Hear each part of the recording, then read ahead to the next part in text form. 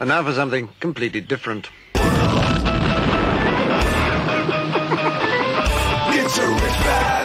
Forget everything you've been told by others before. Get ready for the real deal, the full story. Real talk about money, markets, life. Now, it's The Real Investment Show with Lance Roberts, presented by RIA Advisors.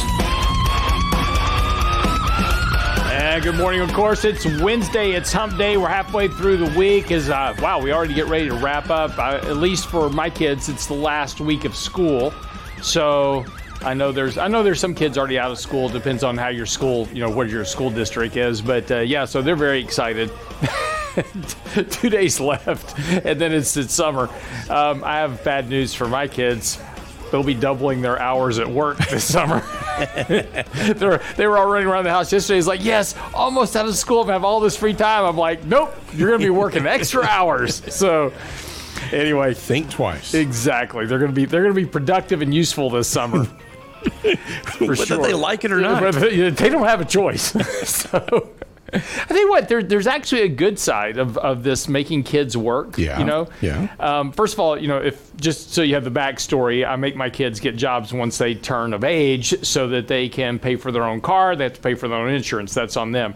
If they don't want to drive, they don't have to work. So that's kind of the problem. But I don't haul them around anymore either. So they have a choice. But it's interesting though too, because now that they're working, right? They're starting to become much more independent about, what they do and what they spend money on, instead of, coming to me and going, hey, can, I go buy some new clothes for school, or if they go buy their own stuff. Yeah. So, this has had a lot of really good side effects, but I haven't, and it's just, we're getting there, right? There's still a few little flaws in the plan. So it's a process. It's a process, but they're learning and they're getting the understanding of, man, I work hard for this money. So maybe I don't want to spend it, and maybe I want to save a little bit of it. So, so the process is working. And they appreciate where things come from. They do. And so we'll see how this goes, but they're trying to get I'm trying to get them ready to go to college here. So hey, good for you. Be just shortly out of the house. We'll be empty nesters. So yeah, exactly. All right, couple of things. Markets are going to open up again this morning. Again, we've talked about this for the last couple of weeks. We were talking about getting this buy signal on the S&P 500, and that would give the markets a short-term lift. Now, I don't want you to get too comfortable here. We're going to get this short-term lift in the markets, and yes, could even set new highs in the markets, but I want you to be a little bit careful here because we're about to move into midsummer, and if we go back and look at summer of last year, it was a pretty sloppy event. I mean, if we went through May and June and July, we had several kind of big drawdowns in the market. So, I think that's a real possibility here. We've had a very strong advance in the market since November of last year. Markets are well ahead of them. A lot of this run-up was in expectations of much stronger earnings growth, and we're seeing that, right, because of the year-over-year reopening now, and we're seeing better performance in earnings on a year-over-year basis because of where we were last year. As we're looking at earnings this quarter, we're compared to really bad earnings last quarter. So this is going to continue to really kind of moderate here, most likely, as economic growth numbers begin to peak and as well as earnings numbers begin to peak. And more importantly, expectations for earnings going into 21, the rest of this year and into 2022 are really, really elevated here. So again, as we get into kind of peak earnings here, that's going to start to see these earnings kind of ratchet back, these estimates kind of ratchet back. So be careful what you're paying for here, because you're paying premium prices right now for really for earnings expectations that are very likely not to actually mature. But I wanted to run through a couple of other markets this morning because, as we have been really kind of talking about here, we've really been focused on really the S&P and the NASDAQ here over the last couple of weeks in particular, because we were talking about earlier this year that we wanted to rotate out of small caps. Small caps had that big run up as the expectation of reopening the economy was coming around. We were going to do this infrastructure spending. So we had this big run up. Small caps got well ahead of themselves. And back in February, we suggested, basically kind of that was going to start benchmark underperforming large caps. And so we started kind of focusing more on large caps. And really since then, small and mid caps have really continued to really not do much. They haven't gone down. They just haven't really performed that well at all. It's really just been this kind of sideways grind here for several months. Very much on an elevated buy signal here. So very likely this is going to continue here at least through the rest of the summer. Taking a look at emerging markets as well, pretty much the same idea. Had a big run up in emerging markets, same idea, this reopening of the world economy. But really since then, that's not been a great place to be. It's not that they've hurt you, they just haven't performed, right? I mean, so if you've been in the S&P or the NASDAQ, you've performed better than being in emerging markets really since earlier this year. Also, if you take a look at mid caps, as I said, kind of the same thing here. Mid caps have performed a little bit better. But again, over the last several months, really not as well as large caps. So again, it's just really kind of been this mitigation of risk across markets. One area we keep talking about here is to watch, because this is really curious, is that bonds are improving in price, which means yields are declining. And that really doesn't, suggest that this economic powerhouse of strength that we're going to have over the next few quarters are actually going to mature as expected. And, when yields are trading between 1.5 and 1.6, that suggests about what economic growth is going to be about a year from now. So again, this whole idea we're going to have this massive economic recovery, yields are telling us that may not be the case. Now, this could certainly turn around and go higher, but if you take a look at the Chinese credit impulse, that has peaked, and that has been a big source of the commodity purchases. China's been consuming commodities like crazy. That's been running up a lot of these commodity prices. Part of this expectation, this economic recovery, is really being reflected by their credit impulse. That's beginning to roll over. So as that rolls over, we're likely going to see here over the next few months more deflationary pressures than inflationary pressures. Peaking commodity prices likely here now. So more than likely than not, we're going to see downward pressure on commodity prices through the rest of this year. And that's going to suggest that yields are about to start going lower here. So again, it won't be surprising to see yields lower here, bond prices higher. In fact, that's why just recently we started adding some duration to our bond portfolio as well, looking for this change in yield. So we started kind of buying into some longer duration bonds. We're going to continue to add to that position here as this continues to mature, but we've got a decent buy signal here right now that suggests that with the TLT as a proxy for bonds now above its 50 and 20-day moving average, there's cleared some resistance here that we may see better bond prices, and that's also going to equate to weaker equity prices later on the summer. So again, that's why we suggest here, use this rally as a clearing rally, rebalance portfolios, reduce some risk. And we're not there yet. We're only about a third of the way through the signal on the S&P. So we've got a little bit more to go here, probably another week to this market. And then as we get into June or July, certainly an expectation for a 5 to a 10% correction, well within context of norms, much like we saw last year. But that'll occur sometime this summer. It could be June, could be July, could be August. But somewhere this summer, we're going to get a little bit bigger correction that will provide a better opportunity to put equity risk at work versus where we are today. All right, coming back after the break, I'm going to pick up with Danny Ratliff. He's here. We've got to talk about inflation. We've got to talk about taxes. We've got a lot of stuff to get into this morning. Also a little bit about taper talk. More of that going on from the Fed. They're starting to talk about taper now. Also suggests that there may be more pressures than we expect currently building up in the markets. Be right back after the break. I'm your host, Lance Roberts. Don't go away. I look at the floor and I see it needs sweeping. Still my guitar gently waves. I don't know why nobody told you how to unfold your love. You're listening to The Real Investment Show. You could be one of the 7 in 10 people requiring long-term care in your lifetime. Are you prepared for nursing home care costs averaging more than $7,600 a month? Our next virtual Lunch and Learn will cover the management of long-term care expenses that could make or break your retirement. Join Richard Rosso and Danny Ratliff for the basics of long-term care. Long-term care. Register at realinvestmentadvice.com for our virtual Lunch and Learn on long-term care. June 24th at noon. realinvestmentadvice.com. The Real Investment Show.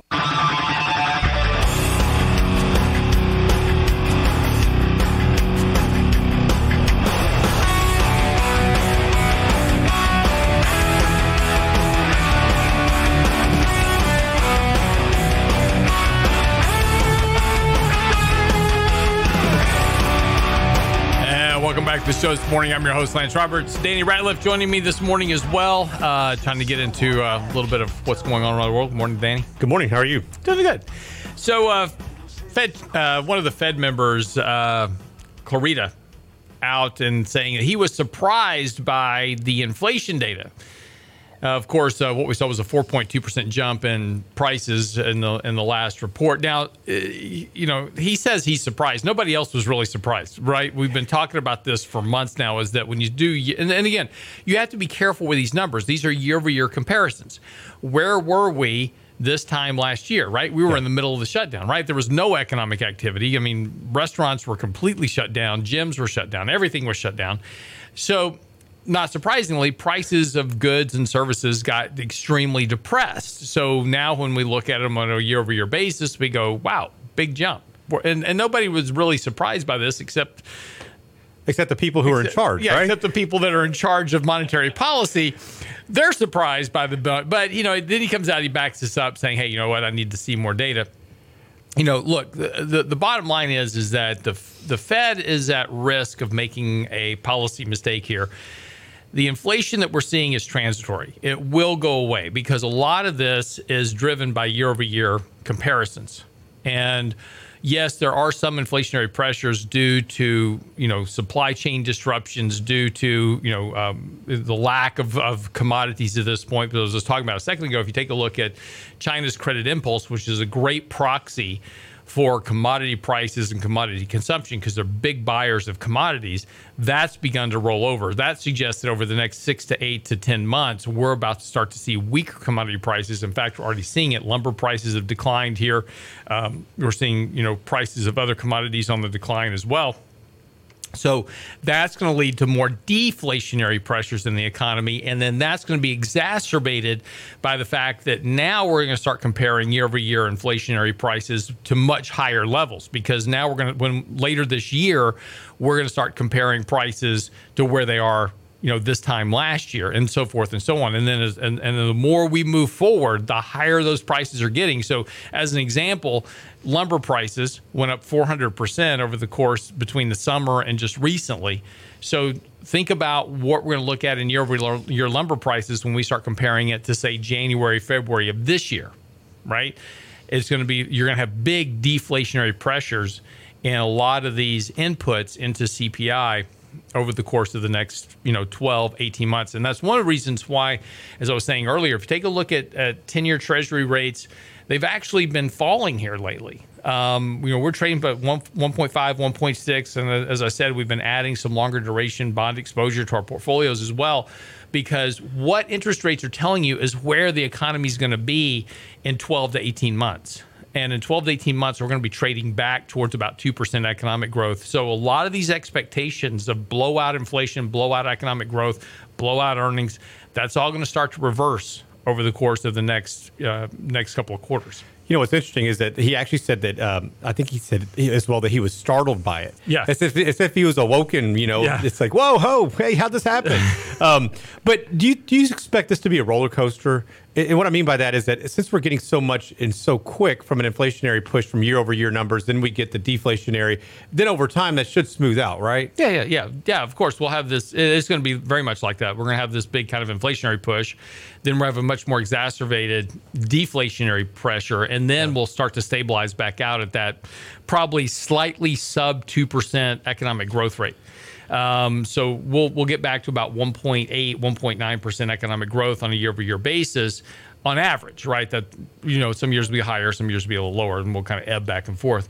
But that's where we're going to kind of trim back to. It was interesting, too, yesterday, the CBO actually came out with, and I'm writing a report on this now, but they actually came out with their prediction for debt going into 2050. So, like I said, I'm working on this piece now. But what we're going to find out, and what's interesting is that debt run is $140 trillion of national debt by 2050. So that will mean an economy that's growing basically at about 35 trillion, which will be up sharply from the 21 trillion where we are now, right? By 2050, we'll almost double the economy, but we're going to triple, quadruple, quintuple. I don't know. What is it? Quintuple. The national debt. Yeah. But basically, you're gonna create 5 times the amount of debt for the amount of economic growth that you're going to get out of it. And that's just this is just the trend and direction that we're heading, because more and more of this is going towards things that are non-productive investments, social welfare, kind of checks to households, and we'll talk about, the child tax credits are about to start here in the next month or so. We keep spending more and more money, more and more debt that doesn't create economic prosperity. And that's going to be this problem goes forward. And that's why that's going to continue to suppress economic growth until we get to sub 1% by the time and if you follow the trend of economic growth, we will be sub 1% economic growth by 2050. That's scary when you think about it. I mean, we're concerned about the debt levels now. And think about the population growth. We have demographic issues already. Can I correct you? You're worried about where the debt levels are now. Nobody else is. Yeah, that's true. I was tweeting a couple of our congressmen, and they're like, "Yeah, no. If our colleagues would only understand, the difference between investing and debt, it's like." Well, but hold on. But wait, you need to be talking. How did you vote? I know, right? You need to be talking to these guys. Yeah, nobody else is in Congress is worried about this. Just you and me. Well, we've talked about our experience with different congressmen and people in general. Yeah. Like, oh, yes, what do you guys think about this? And you tell them, they're like, oh, yeah, well, here's what we're going to do. And you're like, wait a second. You didn't want to know what we thought. You already know what you're doing. Exactly. But so, switching gears a tad bit, they keep continuing to talk about this infrastructure deal. Republicans put something out again, so it's vastly smaller than what the Democratic bill is of $2.3 trillion, which has been pared down. I think the Republicans were initially looking for a $586 billion bill. Now they're looking at a $1 trillion bill. Yeah. They take a lot of stuff out of this, though. There's $400 billion that they had for the elderly. There was a lot of things that were not dubbed infrastructure, and so this is looking there was let me just clarify this for you. Out of the $2.3 trillion official bill, the one that was out for 6% was actually infrastructure. There you go. Right. The rest of it was not infrastructure. If you threw in the electric vehicle stuff, okay, you got to 9% infrastructure, but here's look, and this is one of the things I heard this great line out of the media the other day. They said Congress is struggling with the definition of infrastructure. All right, let me explain. Here is the definition of infrastructure. Okay, it's really simple. In fact, I tweeted this to Congressman Warren Davidson because he's very much behind this idea of sound money. Yeah, good for him, right? He gets it. Right, he understands it. But here's the definition of infrastructure. If anybody ever asks you, what's the definition of infrastructure? Here's what infrastructure is. It is any investment by government that has a stream of cash flows that pays for itself over time. I.e., think about something like a nuclear power plant.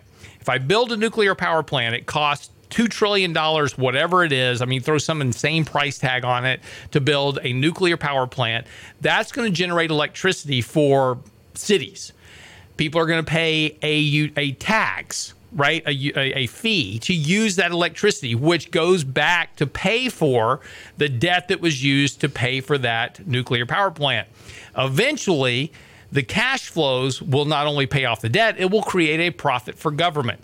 That is actually a beneficial investment by government. That is an infrastructure plan. What is not an infrastructure project? Something that has no return on investment or requires a tax credit to incentivize people to buy it, like electric vehicles. Tesla only makes money because they get credits from the government that incent people to buy the cars. And they also get tax credits that they sell for massive amounts of dollars. And that's another giant scam, by the way, of the government, which is this whole idea of carbon credits. So if I'm a company that is carbon friendly, right, I get these carbon credits. Great. Danny over here runs the most polluting coal company on the planet. Right now, we should be all over Danny to reduce his emissions. But in order for Danny to keep doing what he's doing, all he has to do is buy my excess carbon credits, and he can keep polluting like there's no end to the world. And so he just pays me an abnormal amount of money for my credits so he can meet the standards. So you're getting subsidized for not making any money. Bingo. Not running a good business. But so because, Tesla sells all of their carbon credits for about 100% profit. Wow. And that's where all their profit comes from, is from selling their carbon credits. But this is the giant scam we have now created in the government. Instead of requiring Danny just to be more efficient and to reduce his carbon footprint, all he has to do is take some of his excess coal profits and buy carbon credits.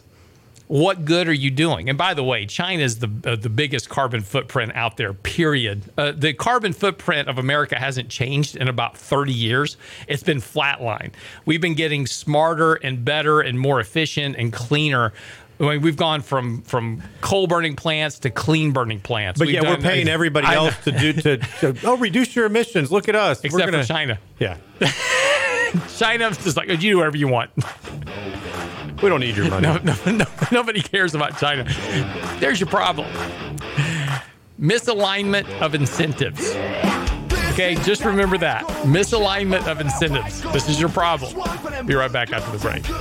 Straight masterpieces, styling, wildin', living it up in the city. I got tracks on, we take for arm. Gotta kiss myself, I'm so pretty. I'm too hot, damn. Got a ball leaks and a fireman. I'm too hot, damn. Make you glad you wanna retire, man. I'm too hot, damn. Say my name, you know who I am. I'm too hot, damn. Never bad about that money. Girls hit you, hallelujah. Girls hit you, hallelujah. Girls hit you, hallelujah. Cause I'm down back, I'm giving to ya. Cause I'm down back, I'm giving to ya. Cause I'm down back, I'm giving to ya. Saturday night, the weekend is mine. Don't believe me, just watch.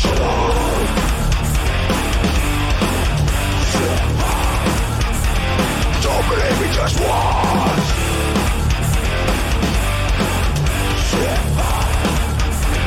Don't believe me, just watch. Don't believe me, just watch. Don't believe me, just watch. Don't believe me, just watch. Wait a minute. Fill my cup, put some liquor in it. Take a sip, sign a check. Julio gets a stretch. The Real Investment Show. You could be one of the 7 in 10 people requiring long-term care in your lifetime. Are you prepared for nursing home care costs averaging more than $7,600 a month? Our next virtual lunch and learn will cover the management of long-term care expenses that could make or break your retirement. Join Richard Rosso and Danny Ratliff for the basics of long-term care. Long-term care. Register at realinvestmentadvice.com for our virtual lunch and learn on long-term care. June 24th at noon. Realinvestmentadvice.com. You're listening to The Real Investment Show. A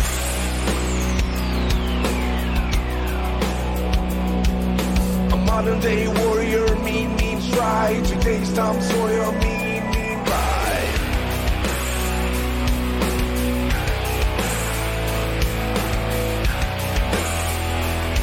And welcome back to the show this morning. I'm your host, Lance Roberts.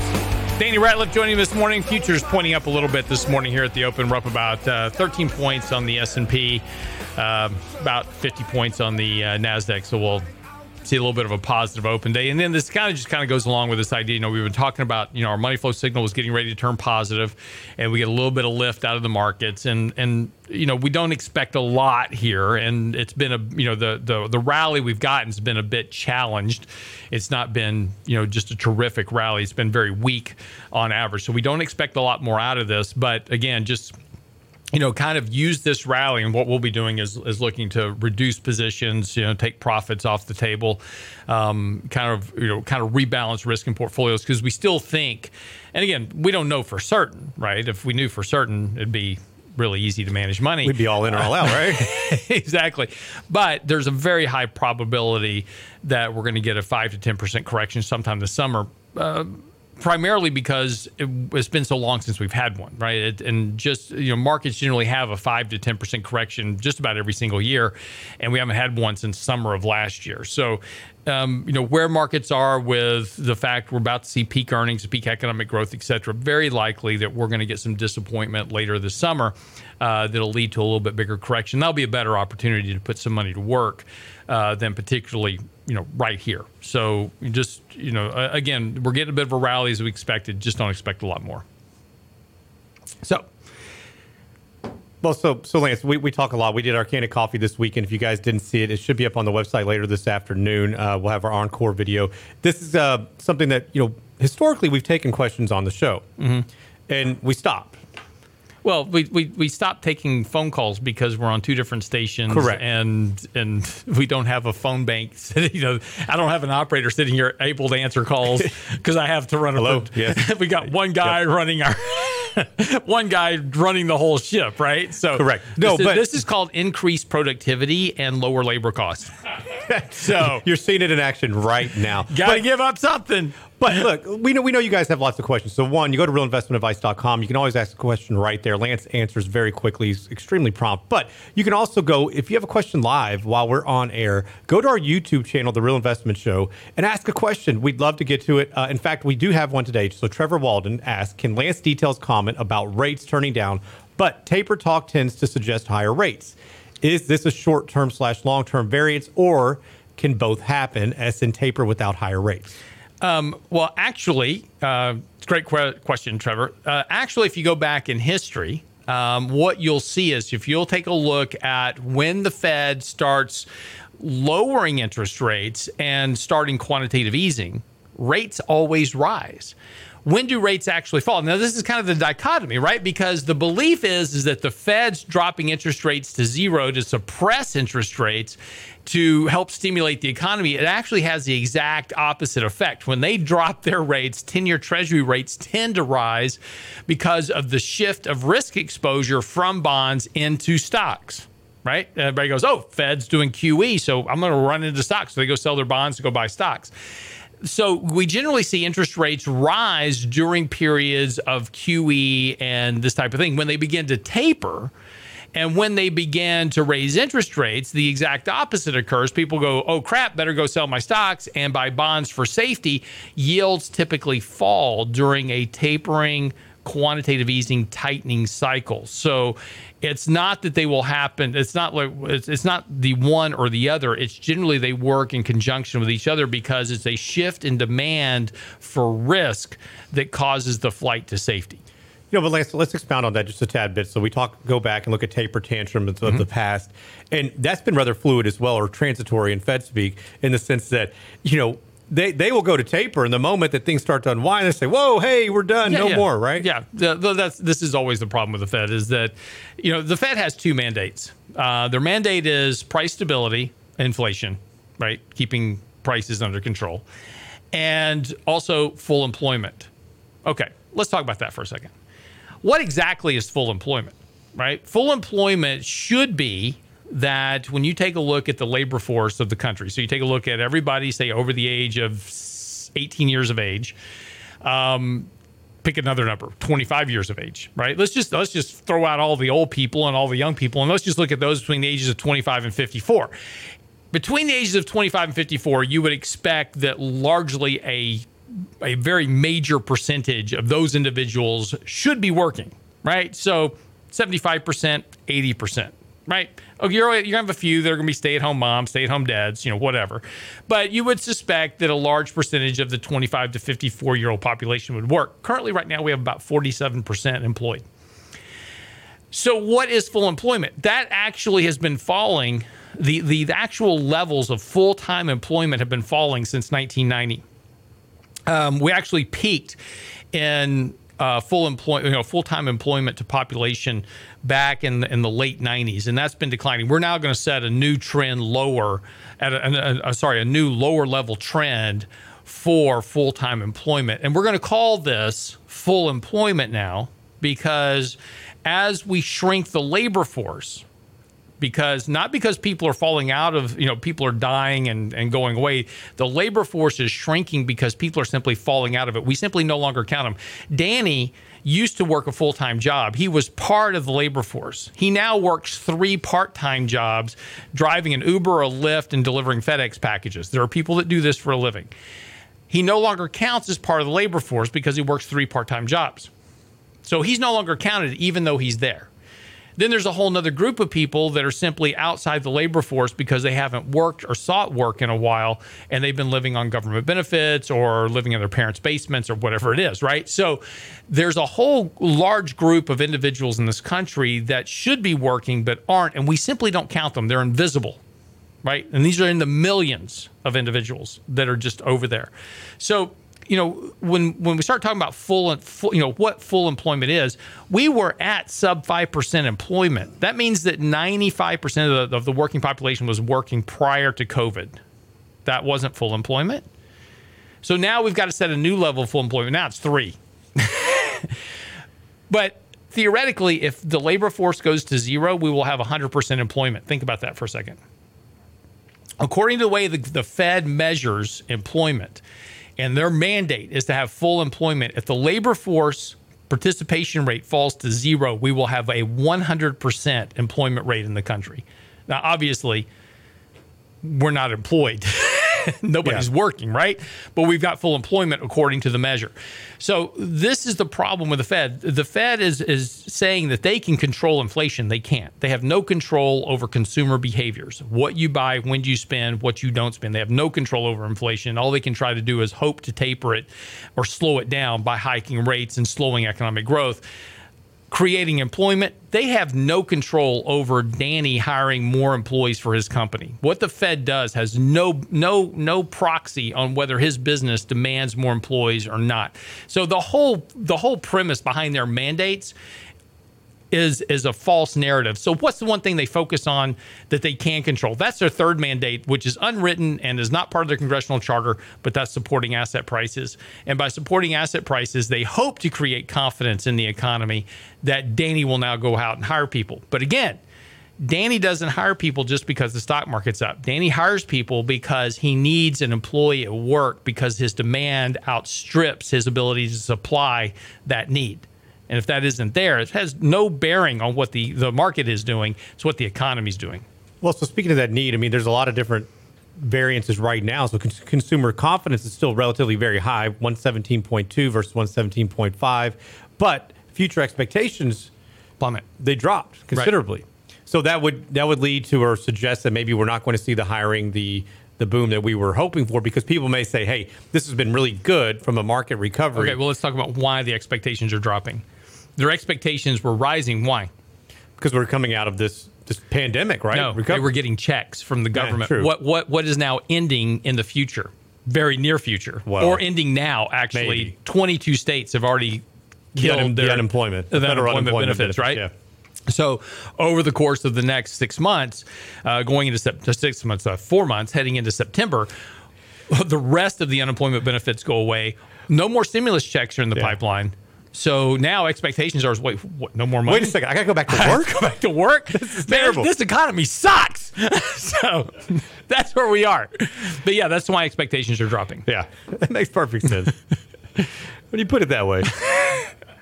I have to work? This is terrible. Who thought of this idea? That's why socialism rocks, man. You don't work in socialism. Well, you also don't get the things you really want or need, probably. So, I think I'll take what we have. You don't have to work for it. I'd rather work. Well, yeah. I would go crazy. Because you're a greedy bastard. But other than that, I mean. Okay. See, that's the difference between capitalism and socialism. Socialism is, I'll take what you give me so I can sit at home and do nothing. Capitalism is, I want more. Yeah. So it just depends on what side of the fence you're on. If you're happy with just, but here's what I love about capitalism is that you can bust your tail, you can do the right thing, you can do the things and put in the work, and you can be rewarded for it. And that's one thing that I think that many people fail to see is that they want it all because it's easy, because it's I want it now. Look at all the people who are self-made millionaires on social media, right? That are renting a jet or renting something for 5 minutes to take a picture with it, and it gives this illusion of grandeur. But you can get there. You just got to bust your tail, and that's the thing that nobody wants to do. No, exactly. And that's also the risk of capitalism. You can also bust your tail and fail. But you know what? You can get back up again and keep rolling. Right. The debate of capitalism. Don't get me started, Lance. I love it. No, it's all good. I agree with you. Be right back after the break. Don't go away.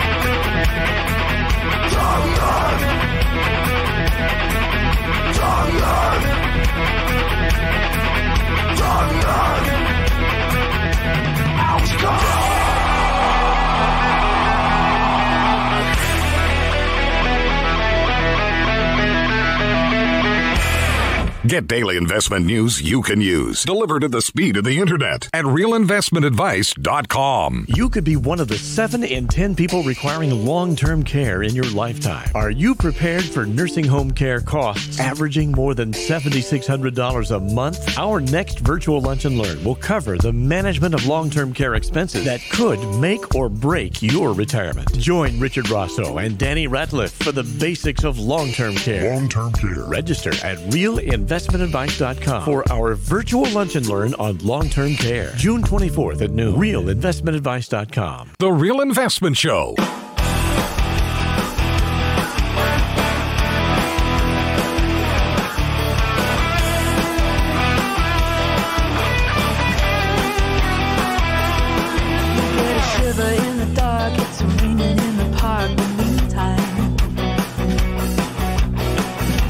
And welcome back to the show this morning. I'm Real Lance Roberts. Danny Ratliff joining me as we get ready to wrap up today's edition of. We kind of rambled a bit this morning off on a couple of different topics. And a little bit. But, you know, we get there eventually. You had something on Bitcoin this morning I thought was interesting. Well, you know, what's interesting is that there's not a whole lot of tax legislation around cryptocurrencies. And so one of the things that, you know, crypto investors could take advantage of, especially with this last dip we saw over the last week, is that... Okay, can we classify that correctly? That was a bear market. That was a 50% decline in the price of Bitcoin. That is an all-out... Lance, undeniable. Hold on, man. You clearly don't understand cryptos, okay? No, I don't. I clearly do understand them. What I'm saying that you gotta hold on. You never sell. You're going to be okay. No, it's fine. But this is the interesting part of it. Bitcoin went through a full-fledged bear market in 2 days. Yeah. It was incredible. I mean, this is an amazing amount of volatility. And we were talking about this on the show earlier this week. And this is the reason that, you know, at least for now, you can't use Bitcoin as a medium of exchange, you know, to run businesses, right? And, you know, Tesla's pulled out of accepting Bitcoin and you know, and this is going to be problematic when, you know, until, you know, it settles down. You've got to get the volatility to settle down. You've got to get a wide enough adoption of Bitcoin that the volatility becomes very muted. And it starts to actually trade like a dollar, right? The dollar doesn't swing in value 30% in a day. So, but eventually when you get there, right, you'll have something that'll work. But, you know, it's quite amazing the amount of volatility you have. If you think about the stock market, we had two 50% corrections, one in 2000, one in 2007. It took months to go through that process, and you did it with Bitcoin in a week. So, you know, it's pretty interesting here. And again, as to your point, though, this is really going to kind of, you know, there's a lot of late, you know, people that got in very late into Bitcoin that are now underwater because of, you know, stuff they see on social media, right? They interesting article out this morning on Morning Consult talking about where investors get the majority of their information.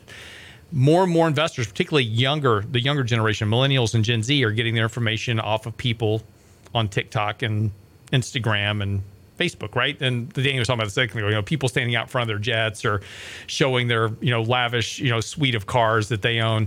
It's like, oh, they're successful. Look, they have all these cars, but do they actually own them, right? A lot of these guys make a lot of money by what's called affiliate marketing. So they build up a big follower base. They start creating affiliate relationships, and they get paid by the affiliates to refer people to buy their products, whatever those products or services are. So about 85%, and by the way, if you want to do this, you can do this yourself.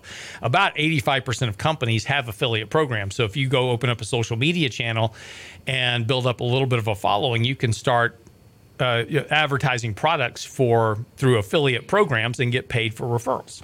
So if you can give yourself a little 9-to-5 side job. You too can be a social media influencer. You can. Absolutely. Awesome. So getting back to cryptos. Well, so there's a neat tax benefit here that right now regulators haven't quite caught on to. So one good thing is that cryptos aren't technically considered securities. So in the financial world, we have to be considerate of wash rules, meaning that if you were to sell something at a loss, you have to wait 30 days before you can buy it back, or that loss would be disallowed. With cryptocurrencies at the moment, that's not something of consideration. So you could technically use this dip.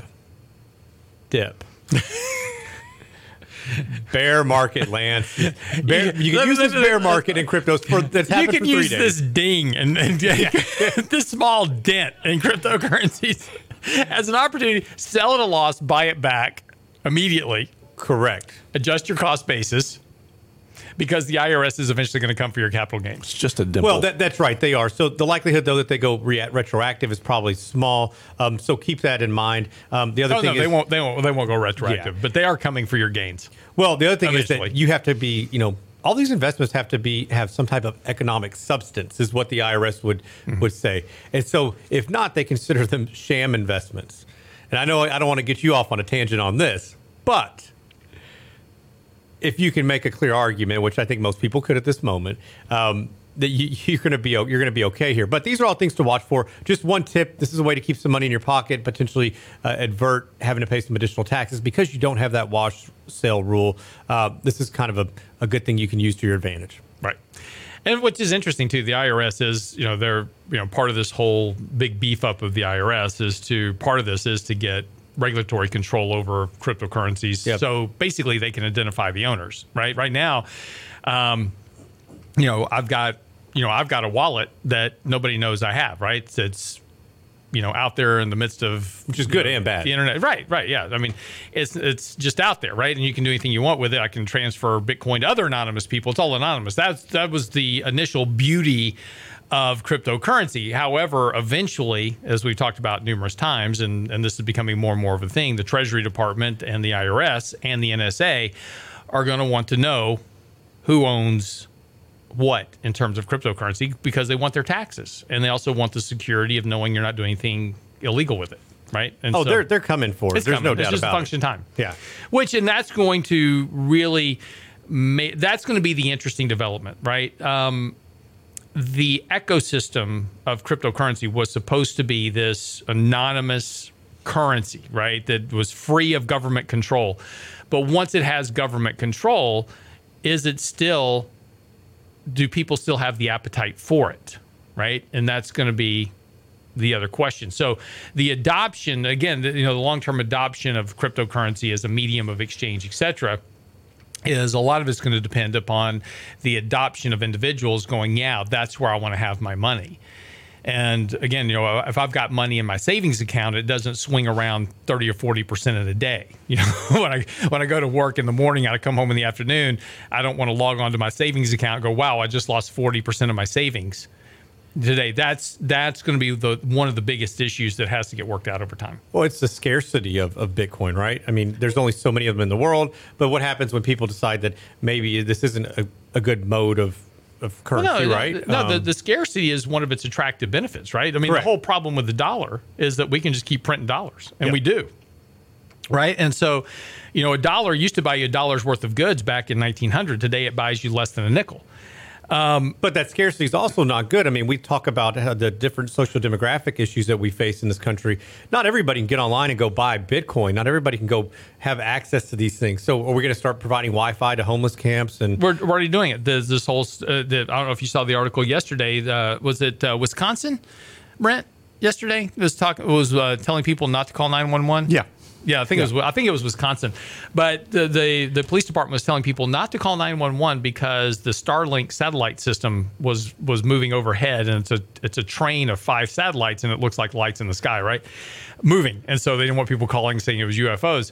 But no, this is the whole purpose of this and this is the part of the infrastructure plan is also to build out 5G wireless, right? The whole goal of that is to get everybody in the country connected. Right. That's the goal. The goal is to get everybody online. 7% of the U.S. population right now is not online at all. And in the midst of a major market, crash and economic meltdown, they'll be the only survivors. That's exactly right. I know a lot of you guys out there with those flip phones. Good for you.